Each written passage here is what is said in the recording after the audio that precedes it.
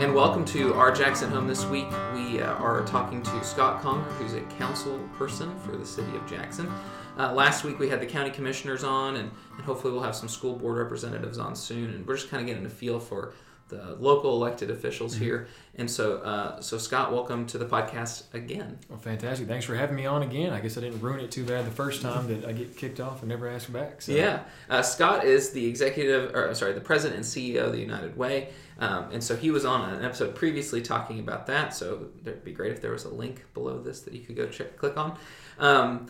And so Scott, why don't you give us a little bit of an intro about you and tell us, for those of you that don't know Scott, what should we know about Scott? Oh, wow. Well, born and raised in Jackson, and went away to school for a little while, came back, finished up at Lane, and started working there and got into public service and community involvement several years back. Elected to the city council in 2011 and fortunate enough to get reelected in 2015. Have an amazing family, got a wife and a 9-month-old daughter who takes a lot of my time, willingly, I give it. Love being in Jackson, love being a part of Jackson, and excited and glad that I get to hopefully be part of something good going on in Jackson on a daily basis. Absolutely. And so you're an Ole Miss fan? Ole Miss fan, yeah. Went there for most of my undergrad, and my mom had some surgery, so I moved back home and finished up at Lane and did my graduate work at Bethel University. You might see Scott on a billboard somewhere. One or two throughout the Southeast, which is... As far as Atlanta is what I've heard. When they ask you to be on a billboard, you think Bethel's in McKenzie. You can be on a billboard maybe on the way to McKenzie, maybe in McKenzie, not in every major city across the southeastern United States. And also just got to wrap up my first Board of Trustees meeting for Bethel University. Oh. So got elected to be on there in November, and we had our first meeting Friday and Saturday. So yeah, that's awesome. Yeah, get to learn a lot about higher education from a Board of Trustees standpoint. Absolutely. So Scott, you've been on the council now for 5 years, 6 years? 7 years. 7 years? Mm-hmm. What motivated you to serve in this way? So I think that there's a lot of things that motivated me. My family's comes from public service. I had third generation great grandfather was a mayor. My grandfather was mayor. Volunteered in many civic organizations, and so when I moved back to Jackson, graduated college, I wanted to get involved, and got it at the neighborhood level, and then we had a representative on the council that a lot of us did not feel was representing the way that our district wanted to be represented, and didn't listen to his constituents that well. And so a lot in politics is timing, and so I felt it was an opportunity for me to run for that position, and I did, and luckily got elected. And so you mentioned that you have a bunch of family who's been in public life here in Jackson. Conger Park? Conger Park is named after my grandfather. This Conger has done nothing to get a park named after him. So my grandfather put in years of service in the mayor's office, and like I said, multiple civic organizations, and so played a lot of tennis at Conger Park, and so a group, and then former Mayor Farmer felt it appropriate to rename the park after him. That's awesome. And so what area do you represent then? That's funny. So the last census was 2010. So in 2011, they redrew the lines. So there were some people that were in my city council district that voted either for or against me in the election, and then got a completely different city council person come July. And so my district is on the north side of West King. So I have the baseball and the football field at University of Memphis Lambeth, and then it kind of meanders up to Arlington. I have the north side of Arlington, and then runs through Midtown, the hospital area, all the way to Casey Jones Village. Yeah, when I used to live near Kmart in those fun apartments back in the day, and you were my council person. And now I live on the other part of town, but. So geographically, it's one of the smaller council areas, but it's the more residentially condensed population. So it's based on voter population is how the planning department divides those districts up. Gotcha. So if you're in the heart of Jackson, you might very well be in Scott Conger's Depending on what side of the street you're in. Yeah, absolutely, absolutely. So, well, let's take a break, and we'll come back and we'll talk a little bit more about what it is to be a city council person. So, from our front porch to yours, this is our Jackson home.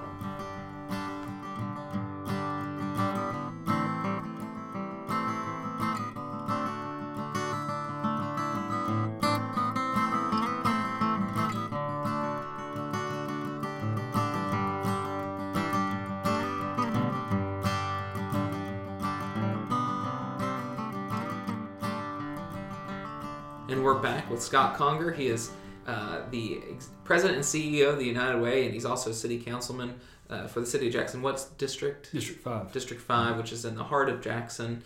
Scott, so what kind of qualifications does one have to run or to be elected for city council? So to oversimplify it, you have to be 18, register to vote, live in the district, and get more votes than the person you're running against. Okay. Yeah, that's a pretty simple way to put it. But I'm sure that's more difficult than it may sound. Yeah, there's a lot that goes into an election. But being able to do that has been an honor. What is the city council? If you had to describe the city council to someone. So the best way I could describe it is the way the city is set up is you have the mayor, who is the CEO of the city, and the city council would be like a board of directors. Mm-hmm. And so we have a strong mayor, what is called a strong mayor weak council. So we have no administrative duties or abilities, but we provide the checks and balances on any contracts or policy that is being made within the city of Jackson. So our mayor runs the day-to-day operations, mm-hmm. and then we provide oversight for the policy. As opposed to somewhere like County Commission. County Commission, mm-hmm. or I'm trying to think, there's a town north of us, Union City, I think, that has a weak mayor and council and I have a city manager. Mm-hmm. Right. Yeah, so some municipalities have a city manager and the mayor is a figurehead, for lack of a better terms, but mm-hmm. Our mayor is a working mayor. Mm-hmm. And so how is the council structured? We heard from the county commission that mm-hmm.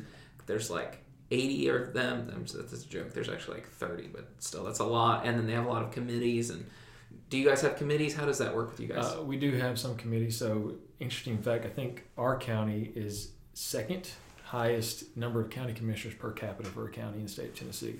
I think Carroll County may have us beat by a couple. So we have 9 city councilmen, and we're separated by districts. We each have the same number of voters in each district. We are appointed to committees by the mayor. For example, I serve on the taxi board. I'm chair of that. We've met all of twice in the past 7 years. So what does the taxi board do? So if a taxi company, because the market has changed now, we have ride sharing, uh-huh. And the state has enacted their law for what a ride sharing company can do and how they can operate. So it really has changed on what we do. We look at any new taxi drivers that want to be employed by a company or a company that wants to start up, and the policies are set and make sure that they're following in line with what our taxi guidelines are. But like I said, we have Click Go now that I got the opportunity to work a lot with, and they started because there were some questions on what they were allowed to do within the city. And so checking the state statute versus the city mm-hmm. statute, and understanding that the state does override what we do in the city. And so being able to let them operate and hopefully provide some safe rides home for mm-hmm. folks. Mm-hmm. So we don't meet that much just because the way the market has changed, yeah. and taxis aren't in that high demand in Jackson. Also serving right now on an ad hoc committee, which is the budget review committee. And so it looks like it sounds like we're looking at this year's budget, but we're looking at the 5, 10 year, 20 plan on how we can better bring our city finances in line and mm-hmm. make them more sustainable, so we're not running deficit spending every year.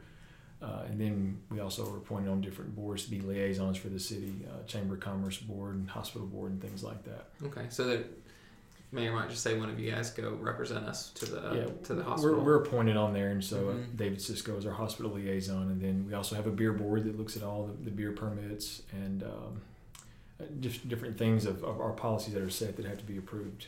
Gotcha. So what makes it different than the county commission? Other than the huge difference in numbers of people. So one, there's only 9 of us. Yeah. because we don't have so many committees and we're not the parliamentary style of government, in my opinion, it runs more efficiently simply because you don't take as much time to come to a decision. You don't have to pass through a committee, to pass through another committee, to talk about it, to go through another committee, and have a committee on committees, which I think the county had a few years ago. Yes. Whatever's on the agenda has gone through the executive office, and we have a chance to look at it and have a chance to vote on it. And so a resolution takes 2 times to pass. You find probably that our meetings are a lot quicker than a county commission meeting, and just the style, because we're not the administrative body like the county commission is, to set the policy and to have those discussions, to make the decisions. That our mayor can do a lot of the things that the county mayor doesn't have the ability to do. It helps us run a little more smoothly. No, that makes sense. And so where do you guys overlap or work together? Yeah, so we have a lot of joint funding things that we do. The library is one. The city owns the building, the downtown building, and so we fund certain percentages for the library. Emergency management is a joint funding endeavor. And then I think what a lot of people don't know is our sales tax structure on how we fund schools. And so for every dollar of sales tax that comes into the city of Jackson, the city keeps 27 cents. That's it. 73 cents goes to the county, and then that goes into the school system. So you look at last year's school system budget, $108 million budget, 47 of that came from local funding. And so 37 million of that 47 million came from city sales tax dollars that we turned over, wrote a check to the county for the school system, and they run it. We don't have a seat at the table, don't have a decision-making ability. We just get to write the check for sales tax dollars. Now, this is just a point of curiosity. Is there literally a check? Not every. We do send over a check. It has to be sent over to them every, I think, quarter or monthly. We send a check over. It would be a lot of pressure signing off on a check that had that much money on it. When you break it down monthly, it's not as much. Oh, okay, gotcha. And then you look at a city that operates a $68 million budget. Yeah. You're writing a check for what, $1 million or $2 million every month. It's just chump change, right? It's all relative, you know. And then, so since is there any places where you guys, like, I know there's a city fire department, a county fire department, sheriff's department, police officers, or police department. Is there any other areas that we have, I guess, not repeating services, but complementary services? We have a parks department, and so we have a city parks and a county parks. Pretty much everything, street department, roads department, maintenance, those are all services. We operate everything that's in the city, and then the county operates everything outside the city limits. I think a lot of the things that we have in the city are offered in the county. Maybe not the scale that the city offers them, but they are offered. And all right, well, let's head into the last break, and we'll come back and talk about some of the more stuff about the city. So between the Tennessee and Mississippi rivers, this is our Jackson home.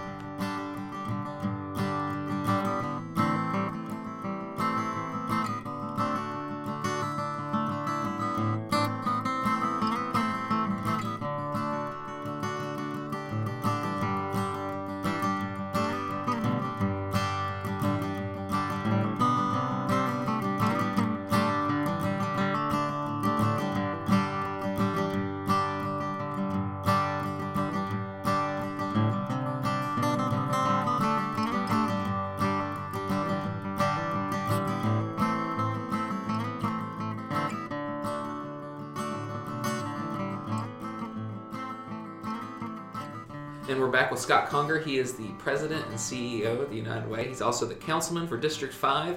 And Scott, in this last segment, kind of talk about some of the things that the city's facing and looking forward to. You mentioned just when we were talking about the way this council's structured, you mentioned you were on the ad hoc budget committee, and you said that something about deficits, which as a fiscal conservative makes me nervous. But tell me about what you meant by that. So the city this year is operating roughly around a $3.6 million deficit. And so what that means is our rainy day fund, we can go into that and pull out $3.6 million and put it into our budget to make it balance.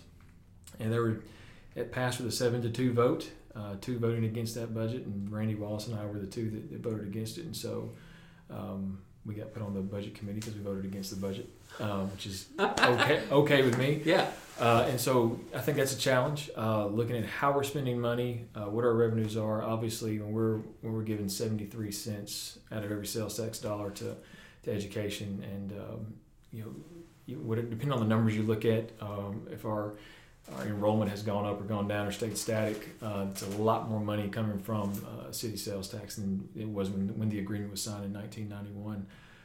So that's a big thing that we're looking at, and viability and sustainability throughout more than just living from July to June. We want to look at on this committee, look at being ways to be solvent as we go forward, so that we can continue to grow, continue to do the great things that we're doing, and not exhaust all of our fund balance doing that.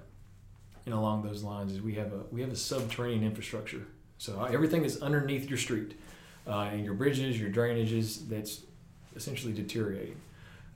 You look at 40, 50, 60-year-old infrastructures underneath the street, that's crumbling. I think we've had 3 or 4 sinkholes in the past 2 years.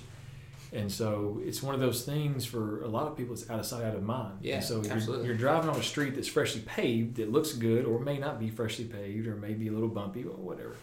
But it doesn't look like it's in need of repair. Looks like it's okay to drive on, but if that pipe underneath that street hasn't been repaired or replaced or had any attention to it in the last 50 years, we're looking at getting to a point where we have a public safety issue, where people could be driving down the street, or people could be walking across their yards, or they could be walking at the park or anywhere, and there a sinkhole happens, or looking at some extensive damage if we don't start addressing it on a proactive approach, as opposed to reacting to sinkholes or reacting to complaints or reacting to faulty drainage pipes. And so right now we have one bridge that's out on Westover that's $400,000 to repair.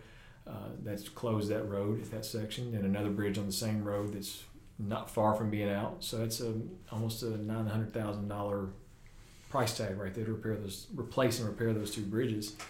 And so those are things that we're looking at. Those are things that we can't put off and say, well, we'll fix them when we have the money. Yeah. We have to find ways to find revenue to be able to address those issues, because they're going to get more prevalent. They're going to increase. And we can't afford to keep kicking the can down the road and saying we'll borrow money from our fund balance here and there. There's going to come a point where we're going to need that money to make some pretty extensive repairs that are coming up very soon. Yeah. Well, that's not an enviable task to have to figure out. Okay, well, the opposite side of that coin then, what are some things that are exciting that are coming for the city of Jackson, or that's happening right now that maybe people don't know about or aren't thinking about? We have a lot of great things going on in the city. I mean, for someone to say there's nothing to do in Jackson, they're not paying attention. I mean, from the things that go on at the Cove, from the things we have at the AMP starting to gear up here, I think in the next month or so. I drove in from Nashville last week, and there was a softball tournament going on at 8 o'clock at night on Thursday night at the Sportsplex. Jackson General's going on. I mean, we have so many things, not just concentrated in one area of our city, but all throughout our city. And so for you to say that there's nothing close to me, you really have to not be paying attention to know that something's not going on. Our downtown is slowly working on revitalizing. And so I think we have a lot of great things on the horizon. Our Jackson Walk Phase 2 is starting. We tore down the old West Jackson Baptist Church, and so you'll see more houses and apartments go up. With an apartment complex now at Jackson Walk, there's 96% capacity with a waiting list, with houses being sold before they're built in that area. So I think you're going to see that residential boom, connecting Jackson Walk, University of Memphis, and the hospital all together as 3 pillars in that community, and property values going up. I think overall, is one part of the city succeeds, and our overall city succeeds, and we got to keep doing that. We do have some challenges, but we have a lot of great things that are happening that are helping the viability of our city overall. Awesome, yeah, and I think the walk is a great example of things that are going really, really right in Jackson. We have some trails that we're looking at connecting South Jackson to downtown to North Jackson that are walking, biking trails. So really increasing that livability and the healthy living, and getting those trails that people want to walk to. Because we want to walk, we want to get out and exercise and enjoy the outdoors. And so really identifying those needs and working to get those for the people that want to use them. All right, Scott. Well, thank you so much for helping to make Jackson a better place and choosing to call it home. My pleasure. I enjoy calling it home. Today's podcast was hosted by Kevin Adelsberger. Our intro music was performed by Aaron Harden. It was recorded live at The Co. To find out more about The Co., visit their website at www.attheco.com. To find out more about Our Jackson Home and to read more about how amazing Jackson is, visit ourjacksonhome.com.